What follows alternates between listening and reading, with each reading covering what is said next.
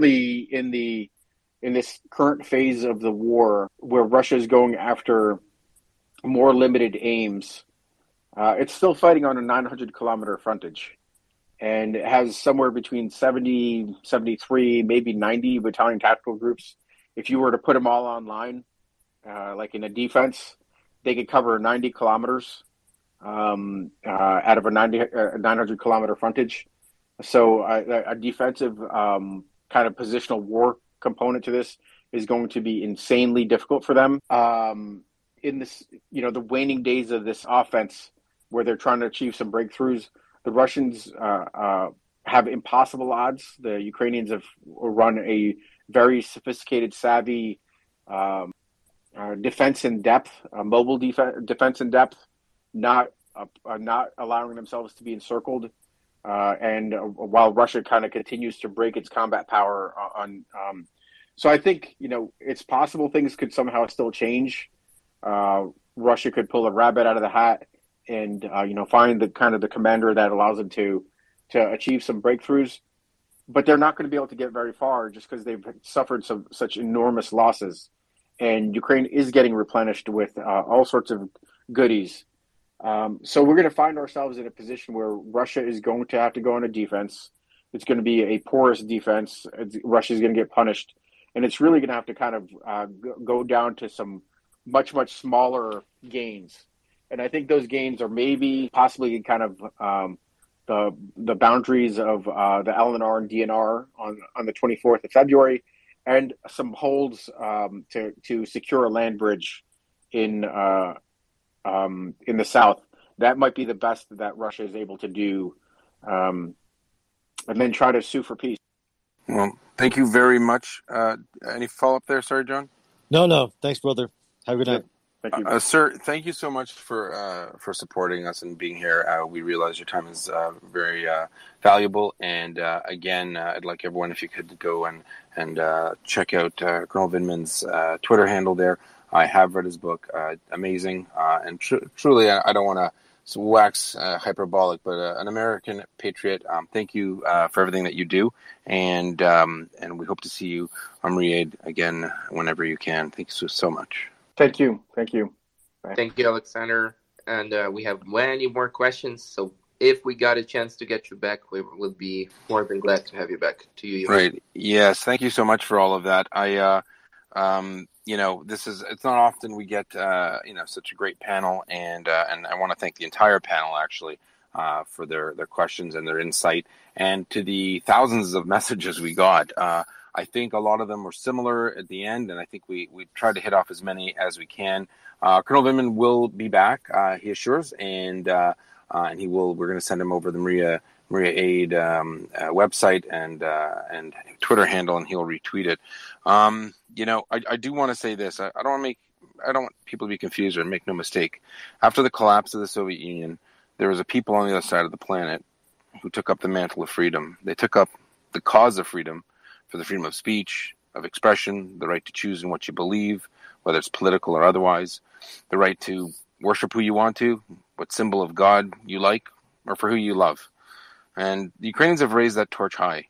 And Lady Liberty has some stiff competition. They've been fighting this war now for 70 plus days. And they've been fighting this war for those beliefs, the beliefs that we believe in here in the West, the collective us, this space. We've watched from the sidelines, and the only weapons available to us are our voices, our words, even our cell phones and our keyboards. In a world where the battle space is no longer just troops and bullets and tanks, in a world where the court of public opinion counts now more than ever, we all play a role. We can vote with our fingers, our feet, our voices, our emails, our wallets. We can contact our democratically elected representatives the world over. I really want to thank everyone for being here. Thousands and thousands and hundreds of thousands of people have heard our message. And Maria Aid is all we have right now. Like, it's all I have. We're putting 12, 20 hours a day. If you can retweet, if you can, send them email to your HR department at your medium company, your small company, your big company, let them know we exist. We're dealing with the Ministry of Defense. We have individuals, amazing, super competent officers in this room, Colonel Lake, who was on the ground, skin in the game.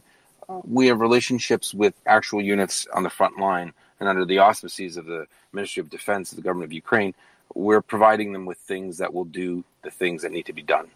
Without getting into details, drones, thermals, NVGs. We're witnessing a genocide. We're seeing little baby girls murdered, raped. And Russia can get away with it, thinks they can get away with it because no one's going to stop them. So the little things that we can do from the sidelines, little things we can do to help Ukraine help itself, I think it's the least we can do as a collective. So I want to thank everyone for being here and contributing. And whether it's your time, whether it's lawyers calling up saying, what can we do? PR people, Betsy Mullen, a great resource we have from the States. She's been a miracle worker. Thank you to everyone for being here. And again, thanks to the panel. You bring a lot of expertise that calms people. And I'll be honest with you. I'll tell you, when this first started, perhaps because of my own professional and personal experiences, I might have been jaded. I was confused sometimes and almost annoyed and dismayed even when people would speak or write in and say, by the thousands, mind you, that this space in particular made them feel comforted. It made them feel comforted in the hope of peace, in the hope of the information they're getting is good and valid and the battle would be won. Where good would surpass evil in a very hyperbolic sense. And I thought it was honestly emotional, even silly. And I was wrong. I slowly came to realize that these feelings, these beliefs were genuine. This was a product of years of feeling impotent and failing to square one's belief with their conscience, and being able to provide a follow-through with deeds and acts. And now is the time to push through and onto the objective. As a collective, we can affect this change that we seek if we just believe in ourselves and the efficacy of our collective voices. And today isn't about how we feel about this or that president or about these rights or Ruth Bader Ginsburg or the Supreme Court of this country. Right now our house is on fire. Let's not ask if we turn the stove off. We're at a historic crossroads. It's a watershed in modern history. And do we sit back and watch Mr. Putin destroy peace and security across the world? Or do we make our own stand, however small it may be? And a wise man once said, it requires ordinary people to do an extraordinary thing. You can't achieve those extraordinary things without a whole lot of ordinary people. Well, here we are today, so let's do it. So on that note, I'm going to pass it off to Drew. I want to thank again everyone, and if you could direct your attentions to mariaid.org when you can, I appreciate it. And thank you for the excellent panel on behalf of the entire Walter Report, all the moderators who helped make this happen and fielded questions and edited and cut and pasted, all that good stuff. Thanks again to everyone. Over to you, Drew. Thanks, Yehuda. And thanks again to our wonderful panel of speakers. Frankly, this space wouldn't be possible without each and every one of you, and we really appreciate it. So if the audience listening could go ahead and follow the speakers, I'm sure they'd appreciate it. You just click on their photo, click through to their profile, and click follow. Not that hard, frankly. At the same time, please go ahead and tweet out the space. It's the blue button at the bottom right-hand corner of your screen. And it helps tell Twitter's algorithm that we have something special here. It's not every day that you get someone like Colonel Vindman to give over an hour of his time to us on the internet. And as Yehuda was saying, please check out Maria Aid. That's MRIYAAID.org for more information about the work that we're doing to get aid directly to the front lines now, not 6 months from now. With that, we're going to try to cycle through some more speakers. I'm sure there's going to be tons of follow-up questions regarding some of the things that Alex said. That's perfectly okay. And with that, I want to... Skylee, are you there? I am here.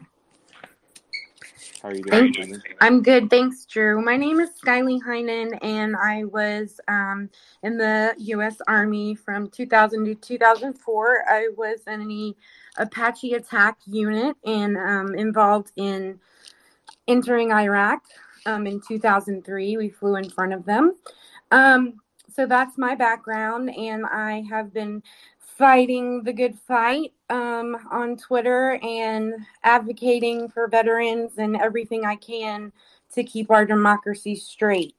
Mostly, I just want to say that Colonel Vindman really brought it together as far as the mentality on the field, Russia and Ukraine, and what weaponry is needed to actually make some damage in this war and get a tactical gain. The Hellfire missiles are so important, you guys. Our Apaches hold 2 Hellfire missiles, and they go out and they just rock it. They do, and I wish with all my heart that we could get them Apaches, but that'll never happen. So I wanted to touch on that, and I wanted to touch on I fight a lot with the disinformation online, and I am part of Demcast, and I run a group of over 400 people, and I am constantly it's in the moment. I am sending them everything that is going down on both sides, and I have a list of wonderful resources so people know they can trust, so I can share in the future. As Alex said, this is a social media war, and it couldn't be said better. And I have to say that I feel very confident that we're winning that war. And for the first time in 20 years, Russia is not able to penetrate our fight against his disinformation. So that's super, super important. I wanted to say much respect to Melanie Lake and Miria Aid. I am so excited to have been connected with this organization, and I look forward to working with you guys. And anything that I can do, my platform is here for you. I am here for Ukraine. If I wasn't disabled, I would be over there fighting right beside them. So I just wanted to let that out. And anyone have any questions for me, I'm always here. Thank you so much for that, Skyly. Really appreciate it, and the kind words for Maria Aid. We're just getting started, but it's been some of the most impactful work of my life. I know Colonel Lake feels the same way, though she's done much more impressive things than I have, frankly. But the thing to know about Maria Aid is that we're all entirely volunteers. Exactly. No one's getting paid to do this, and 100% of your donations go to the front line. Exactly. So, exactly. And I had to really get in this, and once I throw myself into something, I'm in it. So I'm super excited to be refocusing my attention from leading off my disinformation rooms and moving over towards the front line. Thanks, Kylie.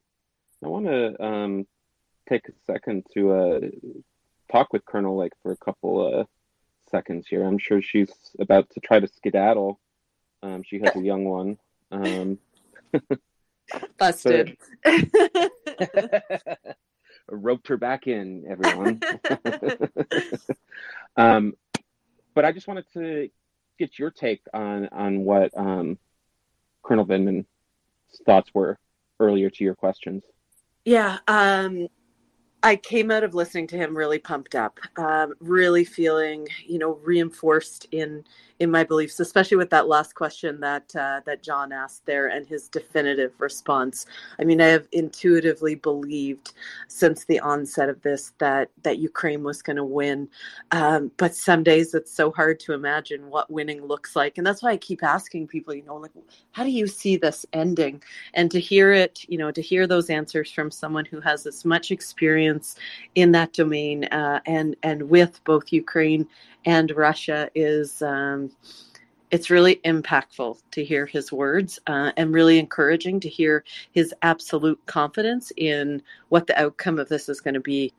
Absolutely. I think there's no doubt in my mind that Ukraine's going to win. It's just a matter of the timeline. Yeah, and that's why, I always come back to like the idea that in that first week of the war,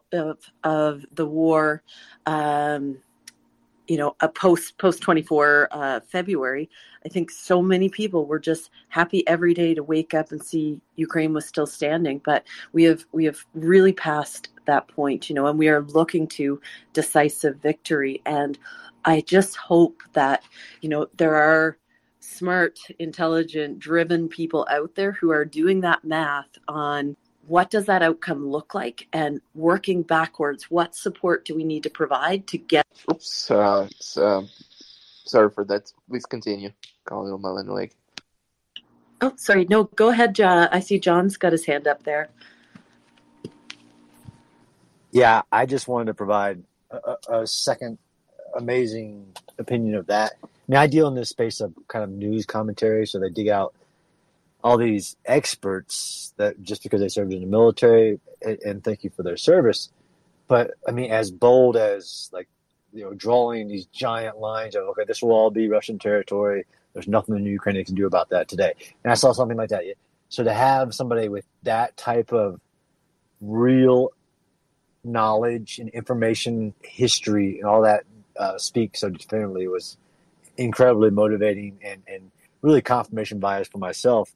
But it isn't disinformation, but I watch a lot of news and try to, I come to the Walters Report, of course, to get the most timely and accurate information and analysis.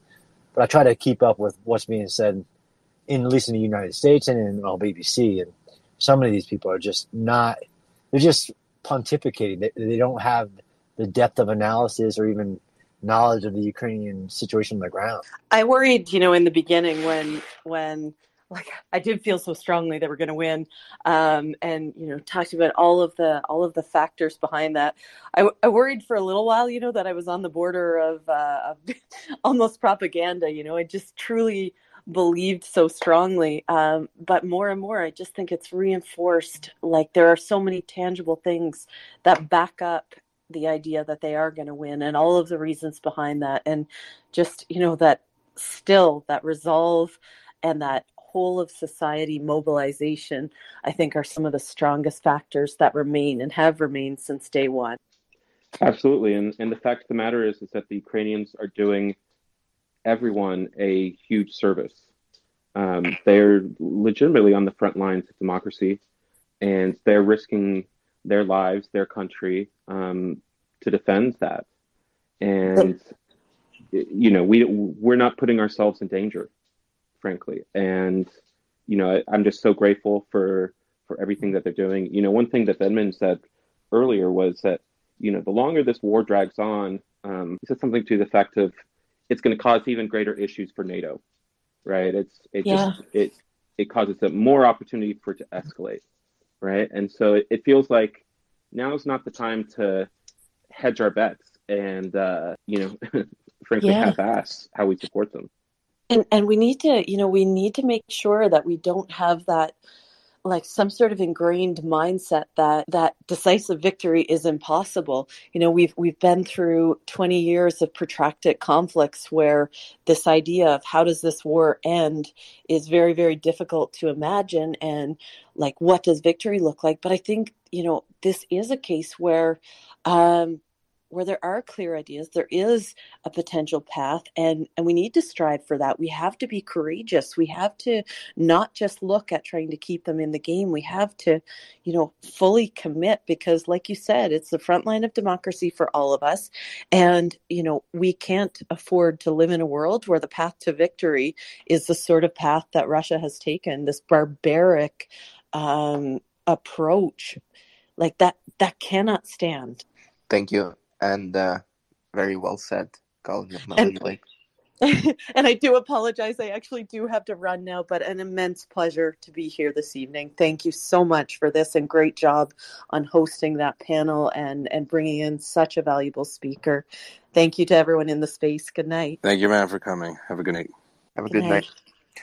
And that said, we welcome back Peter Darin, who was leading Center for European Policy Analysis, CEPA, and he had a couple of questions. And he has also some unique insights to share with us. to you, Peter. Thank you, Walter. I just wanted to maybe come in and carpet bomb the battle space after Colonel Lake and Colonel Spencer had already prepared the field for me. I completely agree. I thought it was excellent to have Colonel Vindman here, to have his insights. There were a couple points that he raised that I thought were especially important for the discussion, and they amplified the conversations that are happening right now on the Walter Report and in this space. Perhaps most significantly was this issue of winning. Colonel Lake mentioned it. She talked about what does the end game look like for Ukraine, Colonel, if I could paraphrase you there. She talked about how do we prepare for what the final status, the situation after the conflict ends looks like. And Colonel Vindman, he was very clear. He mentioned winning several times. And it strikes me that right now, Europe, in the last 24 hours, the EU has come out and Ursula von der Leyen, she has said, we want Ukraine to win. That is where the Europeans are right now. Right now, the United States, we're not quite there yet. We've seen Secretary Austin say, our goal is that Russia must be weakened.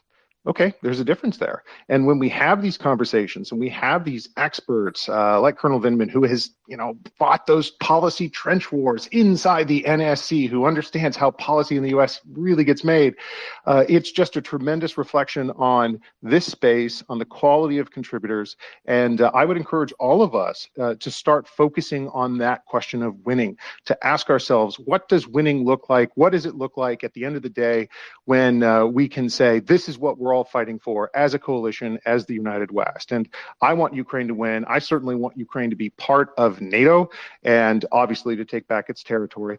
But I would definitely encourage this space. And thank you, Colonel Lake, for all that you have done in serving your country. And thank you to the moderators who day in and day out fell gigantic Russian trolls with ease and do it with style. I love listening to this space just to watch the info war battles take place in real time. So thank you, guys. So actually, I have a follow-up question from one of our Ukrainian listeners. Hello?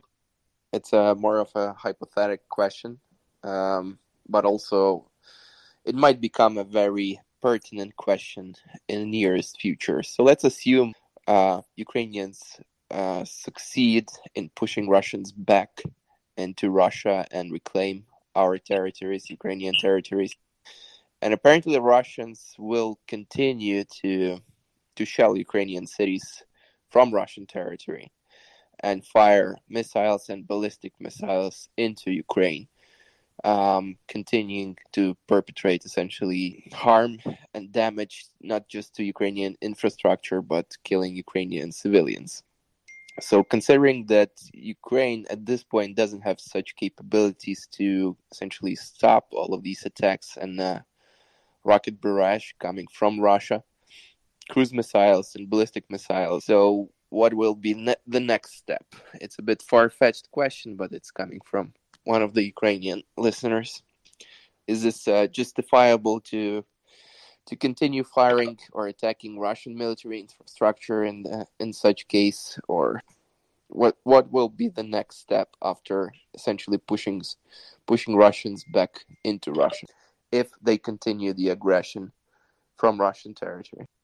Was there I mean, obviously Colonel Spencer or Major Guru might have some thoughts on that. That's called playing hot potato, Peter. Everyone is... I've been in Washington for 20 years. I know how to play that game pretty well. No worries. It's a Philly special. Had to leave. Major Guru? Jason Zuru, if you're with us, yeah, you can, if you want to, you can take that question, of course. Ladies and gentlemen, hi, it's Major Drew. Unfortunately, I can't answer it. I just, I'm not. That's not my experience. Unfortunately, that's not my strength in being able to answer a question like that. I'm sorry. No worries. We appreciate people who acknowledge their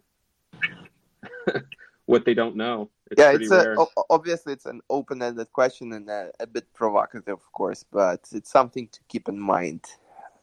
It might be a plausible scenario, considering the prospects of Russians and Russian invaders currently, which are diminishing, and possibility of them being pushed back into Russia, and then what happens next if they continue to fire missiles and ballistic missiles into Ukraine. So let's leave it at this. Back to you, Drew. Yeah, and I just, for anyone wanting to ask a question or come up to speak and make a comment, please feel free to request the microphone. You hit the microphone at the bottom left-hand corner of your screen, and we will do our best to get you up here. At the same time, once you are up, raise your hand. You hit the heart-shaped icon, and then hit the raise hand button, and we will do our best to get through to you. And in the meantime, Wendy, welcome. Thanks, Drew. Thanks, Walter. I'll be quick because I'll make a quick comment because there's far more distinguished speakers on here to speak about this than I am. But the question about weaponry is an important one because I think there is a fundamental inequity which exists at the moment in the ideological approach that Ukraine's allies have. We all want Ukraine to win, and we all want them to be free. But at the moment, the current approach has focused significantly on providing a lot of Javelin missiles to brave Ukrainian servicemen and women who are putting their human bodies in the way, or 800 meters away from mechanized Russian units. And I think that if there's ever a time to arm Ukraine properly and save as many Ukraine lives as possible, that time is now. With the debates within Europe, which are frankly totally irrelevant about sending armor to Ukraine, because the war has passed those debates by. The war has moved on. But the aspects, I think, of people, certain people thinking that it's going to be okay if we just arm Ukraine with loads of Javelin missiles. I don't think that is okay. I think that they need, instead of this strategy, they need extensive weaponry to combat Russian aggression in their country. And this is something that has to be acknowledged at a political level. Thanks for the space. Thanks for giving me the time to speak. I'll drop down. Thanks. Thanks, Wendy. Firoz? Hi, yeah, thank you.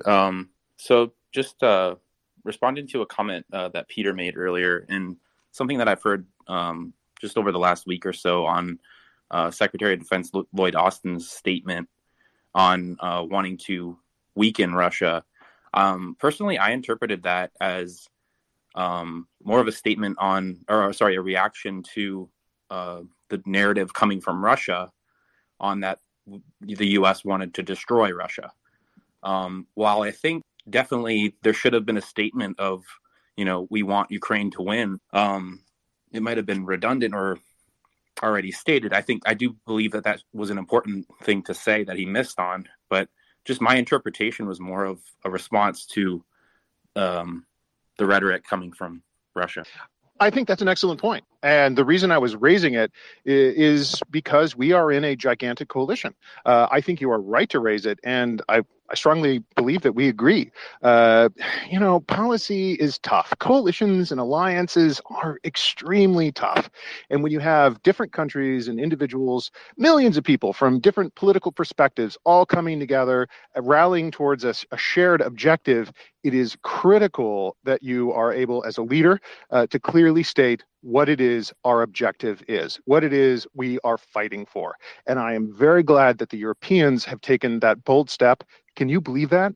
I'm an American conservative, and I'm saying I'm glad the Europeans have taken that bold step of saying we want Ukraine to win.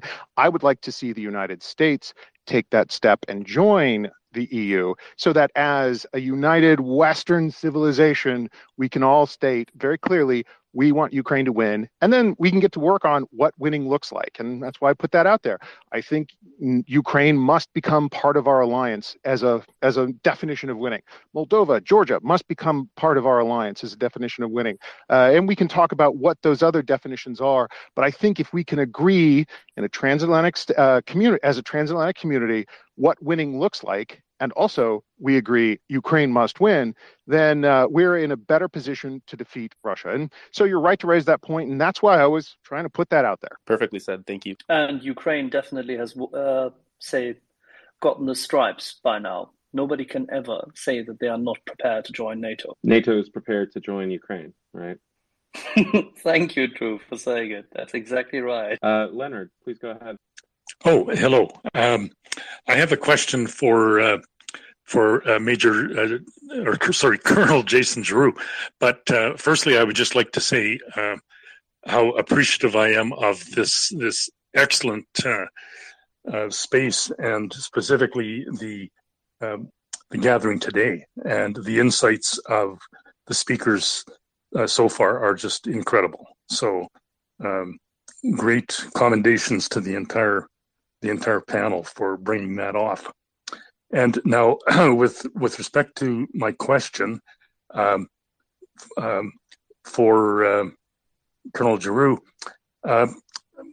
you might have noted I have a bit of a serious ongoing concern with regard to the Azov Stall plant and what's going on in Mariupol. And I know that sir, you have some specific expertise in terms of that very type of combat. So I was just wondering if, and also it's great to see you back here. And I just say the more frequently we can have the benefit of your expertise here, I mean, the better off for everybody who visits this site. But my specific question was, I believe that one of the previous commentators, I think Canadian chap, Battlemoose, I think, had referred to some specific tunnel engagement combat training that the Canadian forces conducted. And I believe he specifically mentioned Camp Petawawa, which I think is that's Vandu territory, if I'm correct. And I'm just wondering if you have any specific insight in terms of, without giving any hints or giving away anything to the invaders here, but specifically with reference to that and to any insights that you might have gained from dealing with the specific training at that facility. And additionally, I know you're an historian, so I believe that the U.S. 1st Marine Division had some very specific combat extensive issues that arose in the Battle of Iwo Jima. And I'm just wondering I'm sure you've studied that in some detail, but I'm just wondering if you have anything that might be distilled that would shed some light on this. And again, thank you for your insights, sir. And I'll stand down. Yeah, Leonard, first of all, I have to thank you for the promotion to Colonel. I'm actually just a major. And they're promoting me up 2 ranks from major to lieutenant to colonel. I am going to go to work tomorrow and ask my boss, Lieutenant Colonel Dan Shaver, if I can keep with that promotion. But some tell me he's going to say no. So thank you very much for that. Azovstal plant and subterranean fighting, and you actually asked a question about Canadian Forces Base Petawawa. That's actually RCR territory. That's actually my regiment, who's actually up in Petawawa. There are no subterranean training facilities there at all.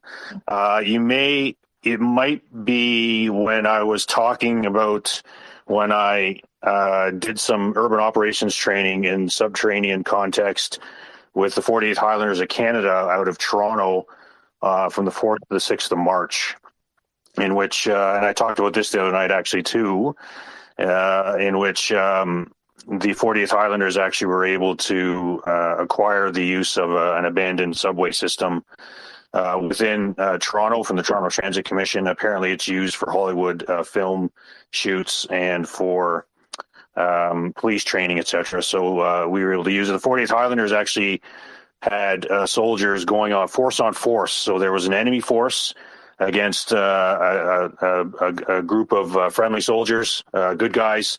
They were armed with simunition, which is paintball ammunition, and they were actually attacking and defending each other within Toronto subways. My involvement in that was taking the officers and the senior NCOs and coming up with the planning, tactics, and sustainment on how to attack and defend that particular part of Toronto, including that subterranean system there. And so I think that's maybe where you may have got confused from my talk in there a few nights back. But anyway, so I'm not really divulging any secrets about Petawawa or anything as such, because it was actually that exercise in Toronto that I was involved in.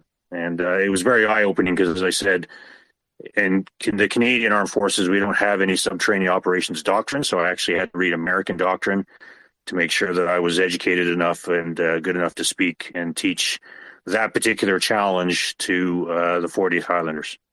Did that answer your question, Leonard? Yes, it certainly did. Thank you very much, sir. And you mentioned Iwo Jima. I am very partial. I have a personal interest in United States Marine Corps history. My maternal grandfather was a U.S. Marine. He was born and raised in the United States, became a Canadian citizen after the war. And my grandfather, Sergeant Jack Gilchrist, he saw combat against the Japanese at Kwajalein, Guam, and Okinawa during the Second World War. And so I've always had a great interest. In fact, it was both my grandfathers who served in the Second World War, my paternal grandfather being in the Canadian Navy, and my maternal grandfather as a U.S. Marine, inspired me to join the service. And so you mentioned Iwo Jima. Yes, the Japanese had actually dug kilometers and kilometers of tunnels underneath the island. The island's volcanic ash made it very easy to dig these tunnels, and so there was tens of thousands of Japanese actually inhabited the island, and they spent months and months digging out the subterranean tunnels because they knew the Americans actually had the advantage. The Americans had control over the seas. They knew that the Americans would bombard them for weeks upon end with naval fire and air fire, and so they dug into the sands, the volcanic ash of Iwo Jima, to protect themselves, so that when the Americans landed with the 3rd, 4th, and 5th Marine divisions. And you have to remember, these divisions are, anywhere from on average 15,000 Marines, and they're landing 3 divisions on a very small island. The Japanese were ready, and as soon as the bombardment ended, the Japanese were ready and came out of. And that's the dangers of fighting an enemy in subterranean. It doesn't matter if it's Iwo Jima in February and March of 1945 or Azovstal plant now. I'll bring it forward to say that if the Russians dare go into those tunnels, they're going to find a very hard fight on their hands, providing that the Ukrainians have the supplies and the ammunition. The earlier Walter report, the one before that was going on before we started at 7:00 there, Craig was actually talking about there was the question of, do they have the supplies, the bullets in the water, and there was a conversation about, will they actually have a water purifying machine and all that stuff, which is great. My eyebrows were raised. I was like, if they have a water purifying machine, that's outstanding, and a way to get water in the system. But the concern is the remainder of the supplies, whether they have the ammunition and the food to be able to feed everybody and fend off the Russians. And I continue to get questions on how long is Azovstal going to last for? How long are they going to be able to fight? How long are they going to be able to defend? Unless I understand how many supplies they have, how many personnel they have, and unless I understand the Russian plan, I can't answer that question. This battle could go on for another few days, could go on for another few weeks. So I think, Leonard, that finally answers all the questions. Yes, it certainly does, sir. Thank you. Thank you very much. All right, so I believe Drew has connection problems. We'll get him back pretty much soon. Drew, are you with us? All right. Seems to have dropped off. Yep, I'll take care of that. No worries. And we have Alexa O'Brien, who is investigative analyst, and actually she was focused and is focused on intelligence. And Alexa, to you. Thanks. I had a question. It's if you might, it's a political consideration with regards to a previous speaker who was talking about a united Europe. And the question that I have is, federalism presents a particular problem. If you read the Federalist Papers, for example, for the U.S. Constitution, which covers a large landmass, there's the discussion of the problems of, federalism generally, politically. It presents a particular problem. Another example would be, for example, the Medici Italy, where you had a lot of warring provinces because there wasn't really a sort of centralizing power. So with regards to the EU specifically and Ukraine, I'm wondering, it seems to me that after the Cold War, we thought in the West that, former Soviet bloc countries were going to become like us. And what we've seen in the last decade, it seems, is this rising Euroscepticism. So I'm wondering if someone could speak to the political question or challenges of a ever expanding European Union. And it's a genuine question. Peter, you want to take this first, or shall I jump? I was going to ask to take it. So thank you, Axel. Hot dang, what a great question. Here's what I would say. In our minds, let's go back to the Revolution of Dignity and the Euromaidan. What did we see there? We saw Ukrainians who believed in us, perhaps more than we believe in ourselves sometimes. We saw Ukrainians rejecting the notion that might makes right. We saw Ukrainians saying, we are fighting for the right to decide the future of our country, and we want that country to go west, not east, into Putin's kleptocratic war criminal oligopoly or something. That was powerful to see Ukrainians believing in us more than we believe in ourselves. And I think, if anything, we can learn from Ukrainians in what they have done. And I hope that if there's any good to come from the horrific violence that Ukrainians have suffered over these many years, it is that the West rekindles its heroism, rekindles its memory of who we are and what we stand for. And that's why I said a definition of victory must include Ukraine as part of NATO, Georgia and Moldova as part of NATO, because we will benefit from having them as part of our alliance and our civilization. And I think oftentimes our political disputes, compared to what the Ukrainians are facing on a day-to-day basis, pale in comparison. And that's why I wanted to put out that bold marker, and I continue to encourage the United States and Europe to work towards that goal of winning instead of just muddling through, which is what we've been good at doing for too many years. All righty. I'm not going to go further into European devolved and federalist politics for the moment, but Ryan, you had your hand up as well. I wanted to follow up on that, and I'm really glad Alexa asked the question and Peter followed it up. And I would offer a counterpoint of cautioning that we not get too far out over our skis here in assuming that Ukraine needs to or either will want to join NATO at the end of these hostilities. Ukraine has demonstrated that they are a independent country and can make their own choices. And it's a bit presumptuous of us as Western countries, whether we're their allies and supporters or not, to expect that they will join our military alliance. I wonder if Ukrainians' participation in NATO might not be a precondition of peace here. And again, we don't know what peace looks like, and I don't want to get too far out over the skis on that. But this could very well end up in some kind of demilitarized zone that resembles North Korea. It could end up in regime change in Russia. That would negate all that, but I think regardless of how hostilities cool down, there's going to be a heavily militarized border between Ukraine and Russia for the foreseeable future. And I don't know that Ukraine is going to feel like they need NATO necessarily or NATO membership to affect that. Finland is a prime example of being on the border with a post-Soviet Russia and not needing to be a NATO state. Yeah, okay, it's a good point. Finland is joining NATO right now, and the Ukrainians fought a revolution to change their constitution to state very clearly, we want to be part of NATO, and they put that in their constitution. And any decision about grand geopolitical alliances will ultimately have to be approved by Ukrainian voters.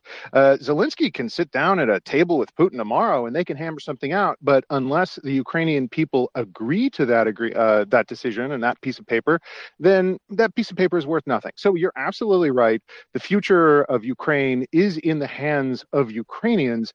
That's why they fought that original revolution in the first place.